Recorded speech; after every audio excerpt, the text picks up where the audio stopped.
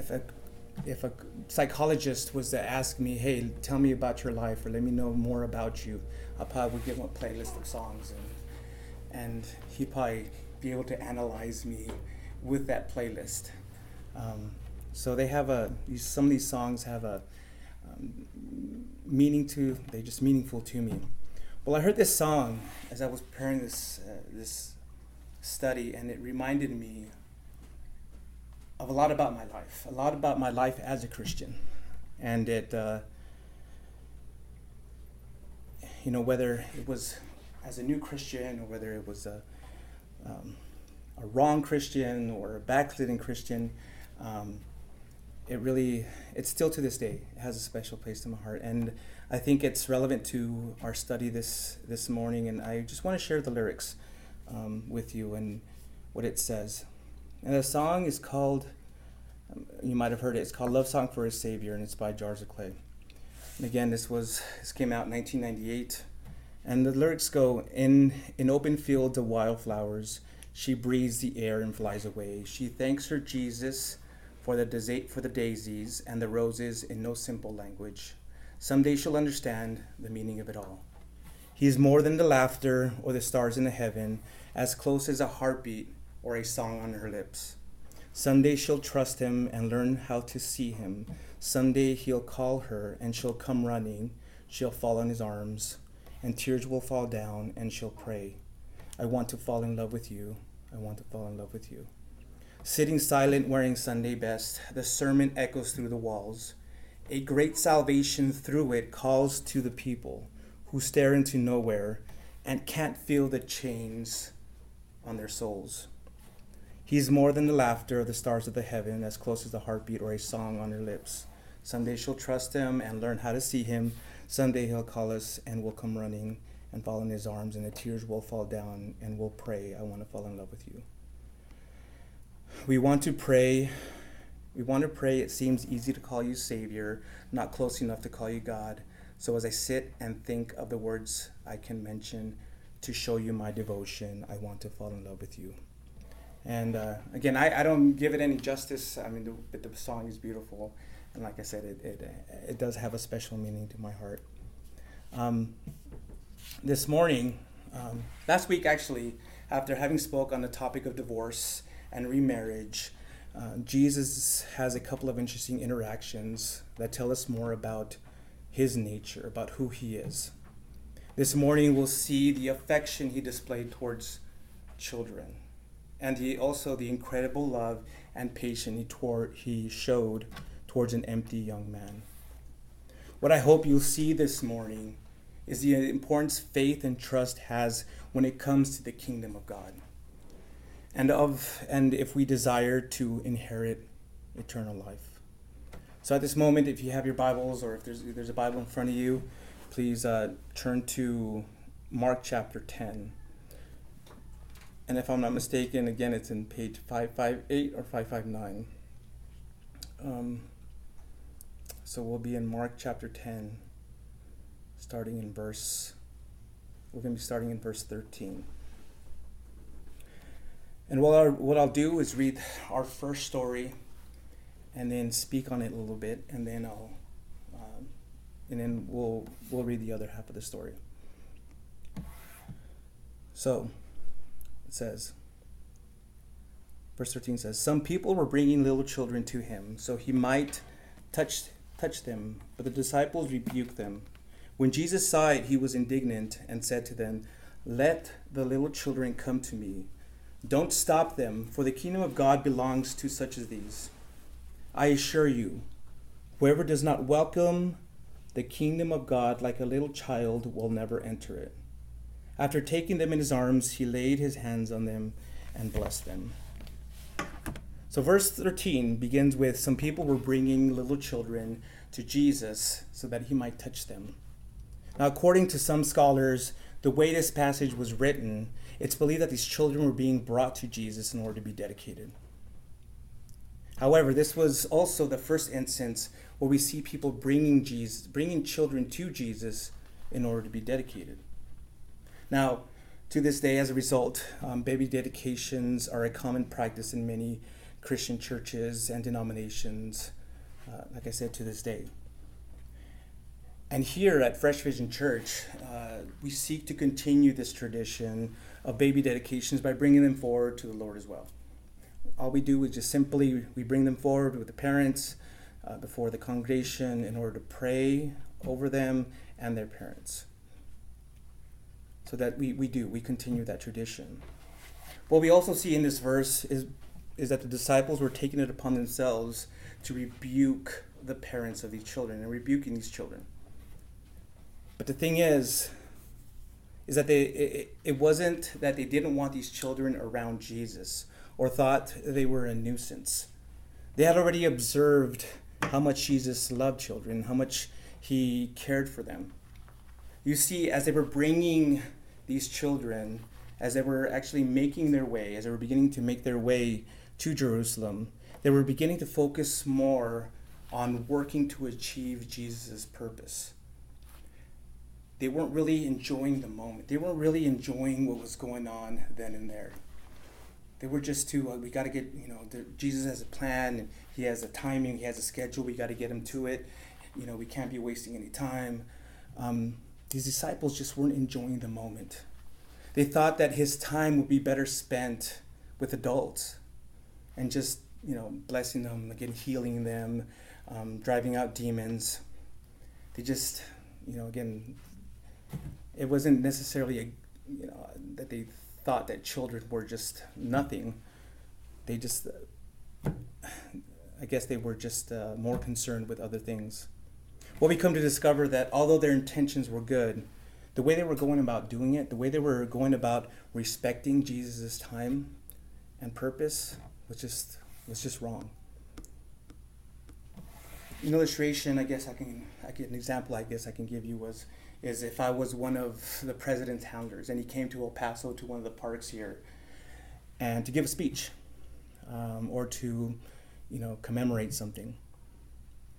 And then as one of his handlers, as he is at this park, all these children were asking me, hey, get the president to catch the ball with us, or throw the football around.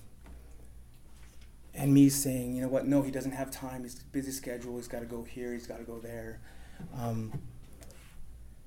But then afterwards he says, no, let me play some ball. Let me play some ball with these kids. And that's essentially here what's going on. Again, I don't have a problem with kids, but knowing that I have a VIP or someone, important, I would have been more concerned with his time rather than just enjoying the situation and what's going on. Well, Jesus sees and understands what's going on here and just doesn't like it at all. He doesn't like it at all, so he decides to do something about it. So he tells his disciples, let the little children come to me. Don't stop them, for the kingdom of God belongs to such as these. I assure you, whoever does not welcome the kingdom of God like a little child will never enter it. Here we see Jesus giving two commands: to allow the children to come and to stop hindering them from doing so. The kingdom of God Jesus is referring to is God's rule over one's own life. Now, this would have had an immediate effect on the disciples since he'd already been teaching them about what the kingdom of God was like. We've already seen a few studies in the previous chapters of Jesus saying, this is what the kingdom of God is like. So that would have automatically gone off in their emotional sensors in their, as they heard it. But this statement also had a deeper spiritual impact to it as well. One that briefly touched upon back in Mark chapter 9, verse 37. Now imagine once the disciples complied, the floodgates opened and every type of child. I can just imagine that once the disciples were like, we'll comply, that just a flood of kids just surrounded Jesus, just wanted to be around Jesus, to laugh and to play and to just be around him so that he can touch them. And it says that he laid his hands on them and he blessed them. Now, the immediate context of verses 14 and 15 revealed the strong love and affection that Jesus had towards these children. We've already seen in the previous 9 chapters of other instances of how he was willing to help suffering children and their parents. Now, in this particular instance, in what's going on here in this story, all he wanted to do was just to be with them and bless them. Now, as believers, we must also have this heart towards every child. Not just our own children, but other children as well. Children that aren't necessarily ours as well. It's always kind of bothered me, I guess, moved me in the wrong way when I've heard a brother in the Lord or, a sister in the Lord say, you know what, I'm not really a kid person. They make me feel uncomfortable. I'm more at ease with other adults and having adult conversations. Our story here tells us that, Jesus was no way like that. And if we truly desire to be like Jesus, we ought to have the heart of Jesus. Now, I do believe that every Christian who has the Holy Spirit within them shouldn't ignore, fear, or be anxious around children. I believe every single adult who says they're a Christian, who has the Holy Spirit inside of them, has a blessing that they can offer every child they meet. That's why I'm a strong advocate of Christian discipleship and mentorship programs like Big Brothers and Big Sisters. There are too many children who are growing up without a positive male or female role model, and that need spiritually mature adults to help guide them in the wrong direction. As a personal story, I did grow up with a father, but he wasn't really that positive male role model that I needed in my life. And I never really had that in my life, and I think that if I did, maybe I would have made some right choices and decisions. I don't know. Again, everything is in God's hands, and he decided to give me the life he gave me for a reason. But I think there's just so many things that we can do for so many of the young men and women who don't have anyone positive in their lives. And I think that if those single men can just spend time with an at-risk youth, maybe they can help prevent a life of crime. I don't know. There's many things that could be done. And as a father, it's important to invest that time, love, affection with your own children. And if you can, share it with other children as well who need it. Maybe don't have it at home, who are growing up in single parent homes, whose mother don't have that male figure at home. I know that's my heart and my desire. It's just whoever I come across. And that's why I think one of the reasons why I have a heart for the youth, and I spent many years in youth ministry, is because I wanted to be that positive example, that positive person in someone's life. Even if it was just one person, I wanted to make an impact. Something, again, that I wish would have been done to me. Now, if you want some advice on how you can begin being more comfortable around children, I suggest these very simple and easy steps that just don't take a lot and you can begin with. I recommend all you do is just acknowledge them. Just lower yourself to their level and just look them in the eye and just smile. And you'll be able to see how much they appreciate that and how much they're able to open up to you. It's kind of intimidating, when you're meeting someone, when a child meets someone new and they see this big, strong, burly man or whatever, and you're like, oh, who's this guy? That's just some easy steps you can take in order to really just open up to children. Now, verses 14 and 15 also have a spiritual implication. Jesus was also applying that unless one receives God's rule with a childlike faith and dependence upon God, he will never enter his kingdom. Now, let me be clear. I'm not saying that a Christian ought to be childish. I'm not saying to act like a child and be a child as a Christian. I'm saying what I mean is that a Christian ought to be childlike. His faith ought to be childlike. What does that childlike faith resemble? A childlike faith has absolute confidence on the person they trust. A childlike faith spends more time enjoying rather than explaining. A childlike faith receives freely rather than feeling that they have to earn something in order to earn everything they get. Let me just tell you, brothers and sisters, that you have a Father in heaven who you can absolutely trust and have confidence that he will never break his promises to you. You have a Father in heaven who you can absolutely enjoy without having to understand and explain everything about him. You have a Father in heaven who you can receive blessings from without having to earn them.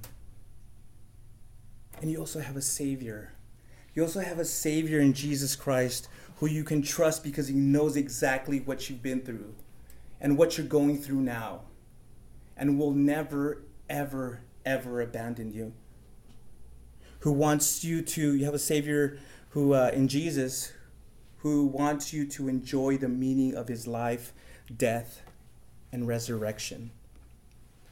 And you have a Savior in Jesus who wants you to receive the forgiveness for all your sins and accept the gift of eternal life that he offered on the cross. Guys and gals, the kingdom of God, he says, belongs to such as these. If you truly desire to be part of this kingdom, then learn what it means to have that childlike faith. Don't take everything just so serious, and don't be, one of these serious religious folks. Just enjoy the presence of Jesus. If you can't, again, understand everything, you can't explain everything, that's okay. Children, when you ask them, hey, tell me about the sun, or tell me how the earth, the solar, system works, and they'll say, you know what, I don't know, but it's great, look at the sun, it's awesome. They're so innocent, and you can tell that they enjoy just life and the things that they learn. And just pray. When you pray, pray like a child. It doesn't have to be all complicated. It doesn't have to be all, wordy. Just pray with your own words. Pray whatever's going on with you in your own language, in your own style. Again, pray like a child, not like a teenager with a bunch of curse words. I'm sure I'm not one to believe that, the Lord wants to hear, curse words in prayer, but. Just with the innocence of a child. Again, if that's your desire, learn how to have that childlike faith. And also, just don't reject, refuse, ridicule, and stop those who display such childlike faith. You don't know where they're at in their walk. They may be new Christians. They may be just new believers that have still yet to learn about many things, have yet to learn about all these things that God wants to show them. Allow God to do that. Yes, be there if they have any questions or need advice. But again, just allow them to be. And times, there may be times where you may need to correct, a new Christian and say that's, you need to watch out for that, be careful about that. But again, allow God. God is the one who's transforming. He has the power. He's the one doing that work inside of them. Don't reject them, refuse them, ridicule them. Don't do what these disciples were doing to these children and hindering or stopping people from coming to Jesus Christ, or these children coming to Jesus Christ. Now let's move on. Let's move forward to our next story. And we begin in verse 17. It says, as he was setting out on a journey, a man ran up, knelt down before him, and asked him, "Good teacher, what must I do to inherit eternal life?" Why do you call me good?" Jesus asked him. No one is good but one, God. You know the commandments. Do not murder, do not commit adultery, do not steal, do not bear false witness, do not defraud, honor your father and your mother. He said to them, Teacher, I have kept all these from my youth. Then looking at him, Jesus loved him and said to him, You lack one thing. Go sell all you have and give to the poor, and you will have treasures in heaven. Then come follow me. But he, this young man, was stunned at this demand, and he went away grieving because he had many possessions. The story begins with Jesus and his disciples resuming their journey towards Jerusalem, when this young man runs up to Jesus, kneels before him, and says, Good teacher, what must I do to inherit eternal life? Now, according to the other Gospels about this man, what we know about him, that in addition of being rich, as we see here, he was also young, according to Matthew 19, and he was also a ruler in Luke 18. So here in this story, what we have here is a young man who had everything going for him.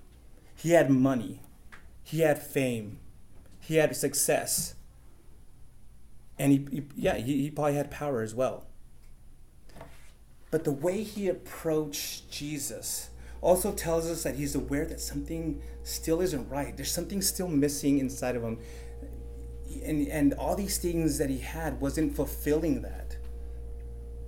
He was troubled by an inward conviction that despite his worldly status, despite of all the things that he had, he still wasn't able to attain that one thing that he wanted the most. He was searching for a way to answer that deep question that we all have thought about in the quietness, maybe of in our beds at night, in the middle of when we can't sleep, or whether we're just driving on the road. It's that one question: what must I do to inherit eternal life? Now, again, his inward conviction becomes apparent when he with the first words that he speaks.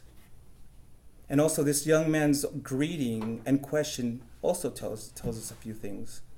It tells us that the emptiness he was feeling within couldn't be satisfied with what he already had.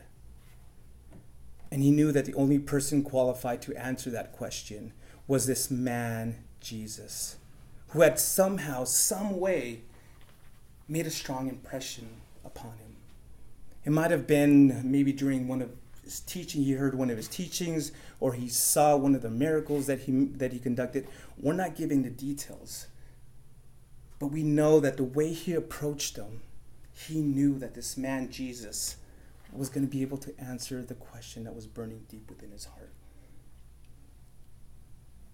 Now, the emptiness this man was feeling is something that everyone, I believe, struggles with, especially those who are more prominent socially and economically.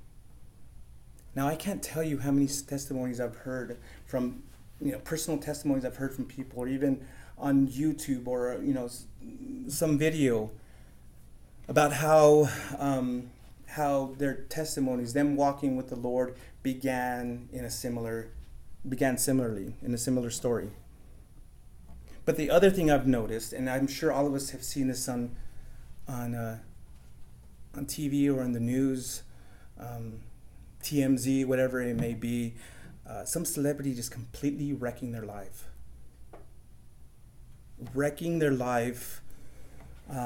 because of some bad choice or decision. Now, don't get me wrong. I mean, sometimes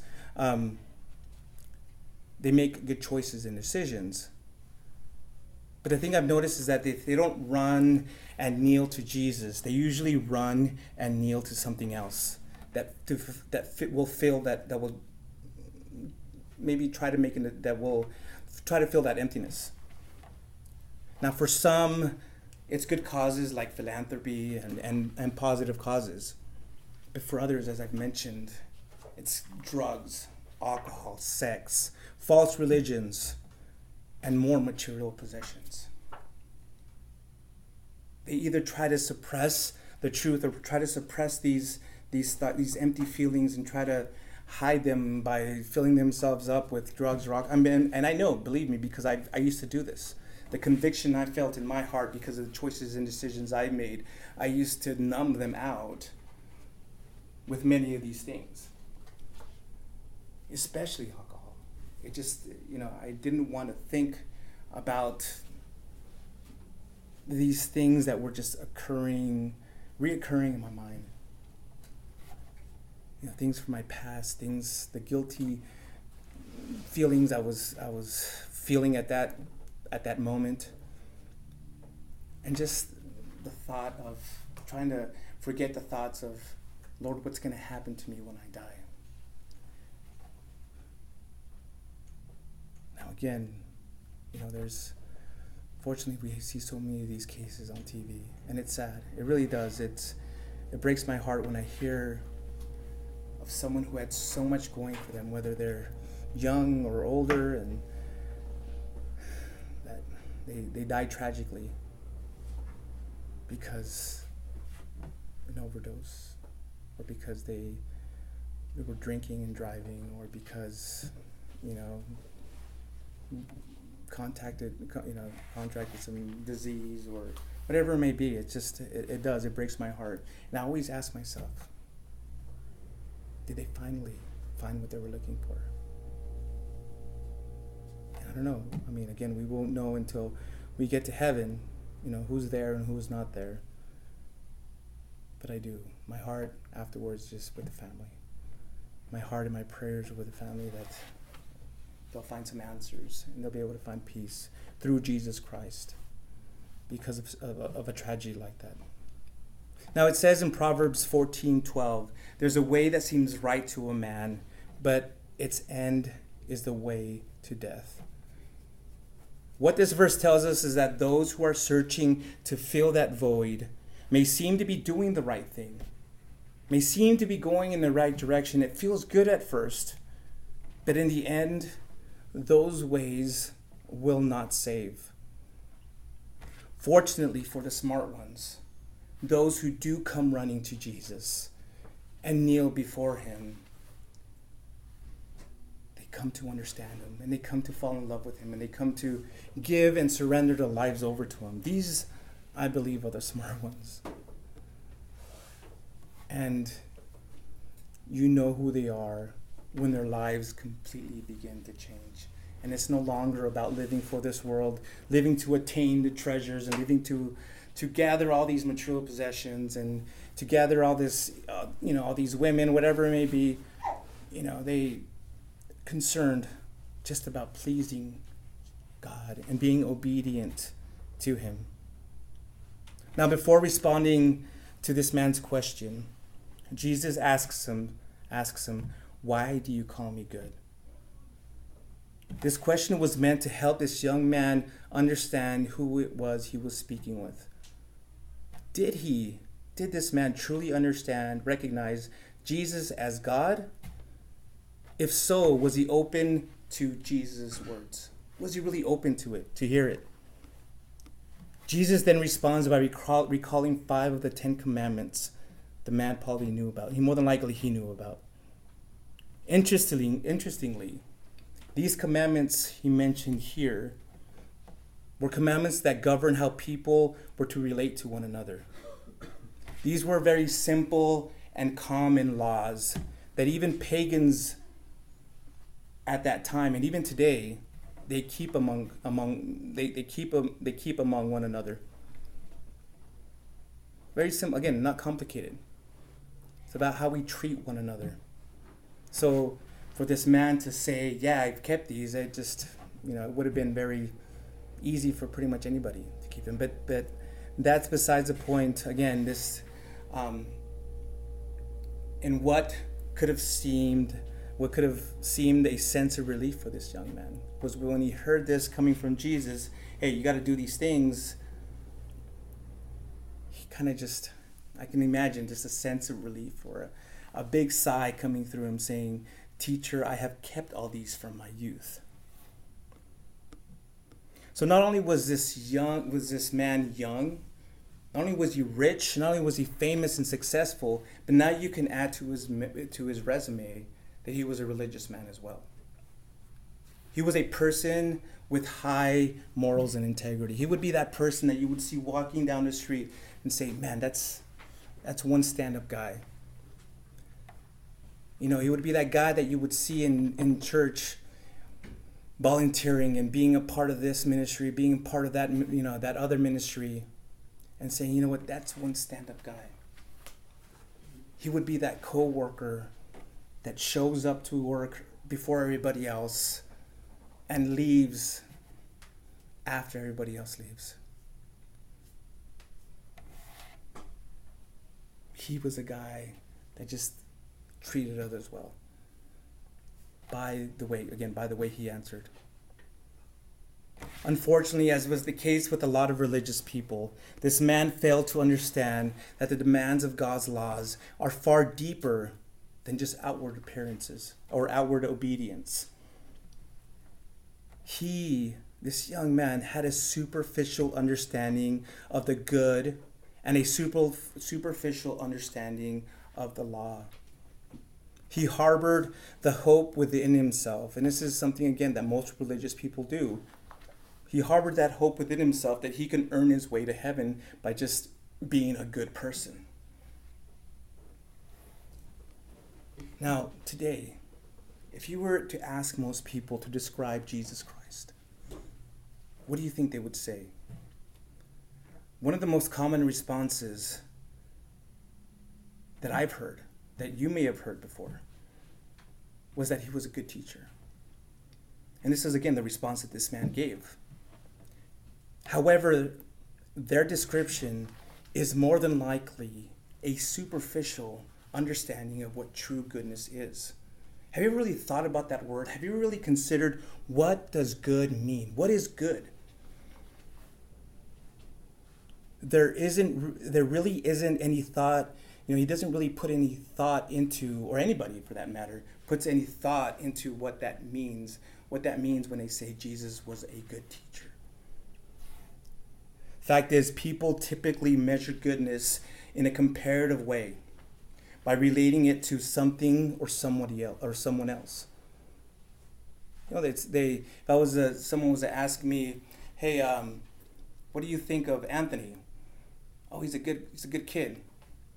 But I would compare it, I probably would use that, or I probably would compare him to someone who maybe wasn't as good. You know, I probably would compare him to one of my other kids who isn't as, no, I'm just kidding. But people normally do that. That's what they do. They compare it to something else by relating it, you know, to something else or someone else. What they do is they fail to realize is that genuine goodness is defined by the character of God. And his character is made manifest in the law. This here is the standard that a person's goodness ought to be compared against. A person's goodness ought to be compared to that which is ultimately good, which is God.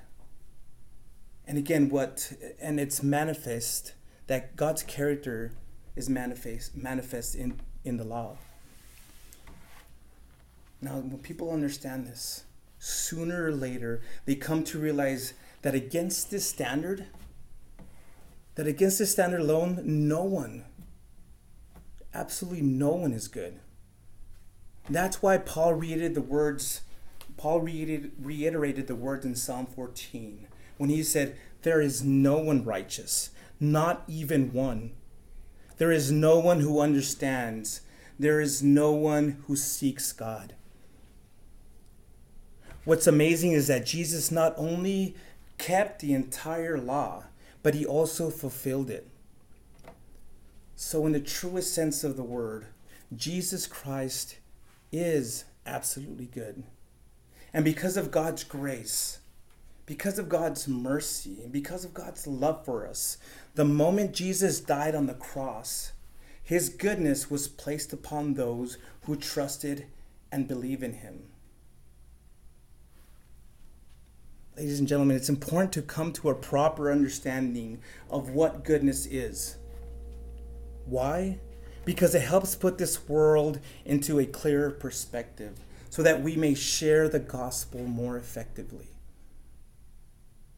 It brings this world, and you're like, oh, that's why that person, they do this because they think it's good. Again, it gives you the opportunity as a Christian to be able to share, hey, you know what? Let me tell you what good really is. Jesus Christ is good. God is good. What the Holy Spirit has to offer you, what he does in your life is good. That's what we need to compare the things of this world, the opinions, the philosophies, the people of this world. We have to compare all those things to that, to our triune God, and even ourselves too. Maybe to put us into check us. Am I walking with the Lord? Am I, compared to who he is and what he's done, are the decisions and choices I'm making right now, are they good? Something to help us think about. Now, this young man may not have known who he was speaking with. But what he was saying about Jesus, again, was absolutely true. Well, before he can get on his religious high horse saying, yeah, Lord, I've done this. Yeah, I'm good. And are you telling me I'm going to inherit eternal life? Instead of getting on his religious high horse and walking out into the sunset, we're told that Jesus looks at him, loved him, and then tells him, you lack one thing. Go, sell all that you have and give to the poor, and you will have treasure in heaven. Then come, follow me. I believe that when Jesus was looking at this young man straight into the eye, when he was just staring at him, he wasn't just staring at the outward appearance. He wasn't just seeing, oh, this guy has nice blue eyes or brown eyes, whatever. He wasn't just looking at, seeing what he looked like. But it was also looking deep within this man's heart. He was piercing the soul, and he was really seeing what was inside of him. He was seeing the true nature of this man, his inner struggle, that one thing that he was searching for, the thing that made him seek out Jesus in the first place. He was seeing those things. And not only that, but I think he was also seeing what this man was capable of. He was seeing what this man can actually do. And thus, I believe that's why it says that Jesus loved him. And what is this kind of love? This is, if you look up that word, the word love here in the Greek dictionary, in the original language, this is the deep agape love that is compassionate, merciful, understanding, and selfless. This is the love that Jesus tells us how we ought to love one another. Again, it's a compassionate love. It's a merciful love. It's a love of understanding. And it's a selfless love. So with an insight of knowing the heart of this young man, his struggles, and what he was capable of, Jesus presents the gospel to him and gave him the freedom to decide whether to accept it or reject it, or reject his offer. Jesus tells him to surrender the one thing. He doesn't tell him like all these things he needs to give up. He tells them, again, knowing what's in his heart, he tells him to give up, to surrender the one thing that he was holding on to, that he just did not want to give up, that was keeping him from having that true relationship. That he was that one thing that was binding him down. The one thing that he gave up. If he gave up, he'd find that freedom that he was searching for, that eternal perspective, that eternal life that he was seeking after. So when he tells them to give that, as soon as he gives that up, he tells them, and then come and follow me. Sadly, as we can see in verse 22, as much as this young man wanted eternal life, he just couldn't give up what he had in this world. He chose his temporal treasures over the eternal treasures in heaven. Now, the other tragedy in the story was that this young man went away sad. The word we see here in our Bibles is that he went away grieving, because he probably understood. He probably knew the choice he made. It says that, he went away sad because he had many possessions, but man, you have this person in front of you. You have Jesus Christ in front of you telling you what you need to do. And he knows in his heart what he needs to do. And he just can't. He just walks away and he can't. It's too much. I think that's something that a lot of people, a lot of Christians, or Christians too, but people who are just so close to really finding Jesus lack. Or I think that's one of their biggest problems, is they want to take that step and they want to follow Jesus. But deep within their hearts, they know what they have to surrender. And that's just too hard. And that's just too difficult. So they say, you know what? I'm better off doing it on my own. I'll figure this out. Maybe I'll surrender right before I die. Unfortunately, many times it's too late. And I think this is also the case with many young men and women. They see the world ahead of them. They see a bright future, and they see, I know what I'm capable of. I know I can make all these riches. I know I can make all this money, and I just have to apply myself, and I have all these talents, and, But again, when they come and they come to Jesus seeking for answers. Jesus tells them, and they know, again, deep within their hearts, Jesus speaks to them and say, I want you to surrender this thing and give it up to me, and you will see. You will see how I will use you with those talents. But again, sadly, for the most part, it's too much to give up. Now, here are 3 facts from verses 21 to 23 that God wants to show us. I'm almost done here. Fact number 1, we have a Savior that sees deep within your heart too. He knows exactly what you're struggling with and what you're also capable of. Jeremiah 17:10 says, I, Yahweh, examine the mind. I test the heart to give to each according to his own way, according to what his actions deserve. And in Hebrews, the author says, for we do not have a high priest who was unable to sympathize with our weaknesses, but one who has been tested in every way as we are, yet without sin. Therefore, let us approach the throne of grace with boldness, so that we may receive and find grace to help us at the proper time. Fact number 2, you may be asked to completely surrender those things that mean the most to you, so that he can give you the most of him. Paul said in Galatians 4:8, but in the past, when you didn't know God, you were enslaved to things that were in nature not God's. And listen here what Job says.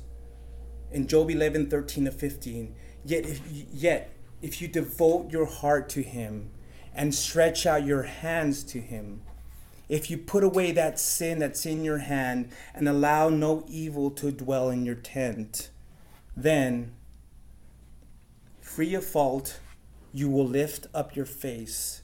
You will stand firm and without fear. Fact number 3, Jesus Christ will never demand you to follow him. He will never threaten you. He won't order you to follow him, he will give you that choice. He will give you the freedom to choose to follow him.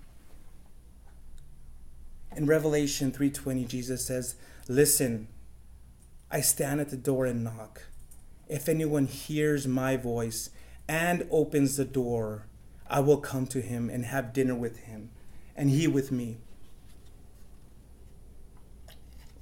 And in Romans chapter 10, verses 9 and 10, Paul says this: "If you confess with your mouth Jesus is Lord and believe with your heart that God raised him from the dead, you will be saved. One believes with the heart, resulting in righteousness, and one confesses with the mouth, resulting in salvation." As I conclude this morning, let me ask you, how will you come to Jesus and follow him? Will you come to Jesus with the faith of a child? Or will you come to Jesus and walk away sad and empty because you value the treasures of this world more than the treasures in heaven? Allow me to remind you what Jesus said back in Mark chapter 8. He said, "For what does it benefit a man to gain the whole world, yet lose his life?" Ultimately, this choice is yours. However, your eternal destination ultimately depends on what you choose to do. How you live within the kingdom of God depends on what you choose to do. Will you choose to come to Jesus again with that heart of a child? Will you live this life with a childlike faith? Or will you walk up to him seeking answers, seeking help, seeking advice, but walk away sad and empty, grieving because you value the treasures of this world? You value this world more than you value what God has to offer. Let me remind you of some of the things that, and it's not just money. It could be people as well. It could be family. It could be friends. It could be, there's so many idols out there, so many things. Let me remind you that an idol is that which you've placed more important, that is in a higher level than what God ought to be. That is an idol. Do you value those things more? And are you not willing to give those up? I know how difficult it is. I know, and again, God knows what those things are in your heart. You know what they are. Again, you have to make that choice. He gives you that choice. He won't take it away from you. I'm not trying to get into another study here, but again, sometimes he will. He will forcefully take it away from you if he knows that, it's not good for you. But for the most part, he does. He lets you make that choice. And he gives you the time to give it up. You all know. You all know what it is in your heart. He knows my heart as well. And there may be a few things that I'm still holding on to. But I do when I pray, and this is what I suggest for you as well. When you pray, ask the Lord to reveal those things to you and to make it plain, to make it known. Sometimes we know what they are, but we hide them so deep within us, we just don't want to acknowledge it and we don't want to see it. But sometimes it does. It takes that prayer. Just that's that one thing. So again, what will your eternal destination ultimately depends on what you choose to do. With that, let's pray. Lord God, thank you again for giving us these stories to learn from. Lord, we want to come to you like these children and just enjoy, to enjoy being in your presence, to have you lay your hands upon us and bless us. Lord, we desire to have that childlike faith, to believe in you and to just live in your presence. Lord, we ask that if we're keeping others from doing that, if we're the ones who are acting like the disciples, Lord, we ask that you help us see it, to recognize it, and not hinder others from coming to you with that childlike faith. Lord, give us the love of Jesus, so that we may love others the way he loved these children, Lord. May we have that heart of affection, compassion, love towards everyone, Lord. Even towards those people that we don't get along with, even with those people that just drive us up the wall, and let us see them the way you see them, Lord. Give us that heart of Jesus. Lord, help us also understand those things that we haven't given up, that we're still holding on to, that we're clinging on to, because it's just too difficult to give up. Lord, if you're asking us, if that's what it is, you're asking us to give them up, Lord, may we just freely surrender them to you. But understand that you're offering something so much better, that even though it may be hurtful and may be painful, and that, Lord, you have something greater, you have something better in store for us. You have, even if it's not in this world, we have treasures in waiting for us in heaven. And the ultimate treasure, the ultimate thing we're looking forward to is just being in your presence. Lord, take away those idols, take away those things that are more important to us than being in your presence and than being with you. Lord, we want you, we need you.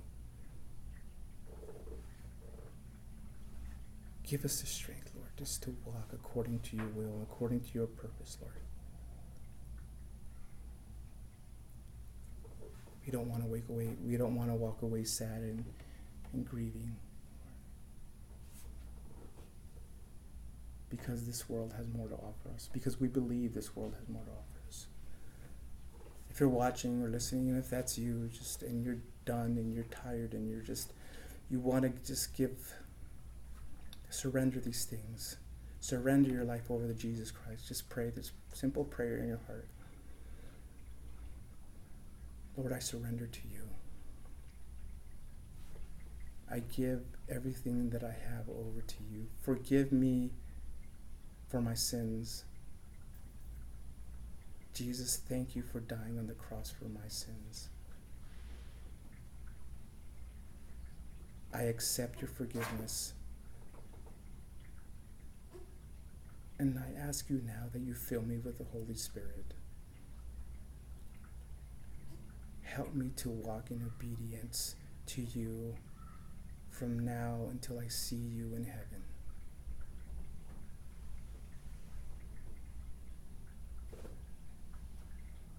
Lord, I pray for all those who prayed that. And may find the peace that they've been looking for. For everyone here, Lord, I pray that you bless them, bless their week, bless their families, Lord. And just use them in a mighty way, that may the light of the Holy Spirit shine forth,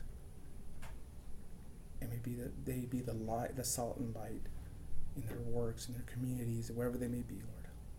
Bless this time of fellowship. Bless what we're going to do right now, Lord, and just bless the rest of this week, Lord.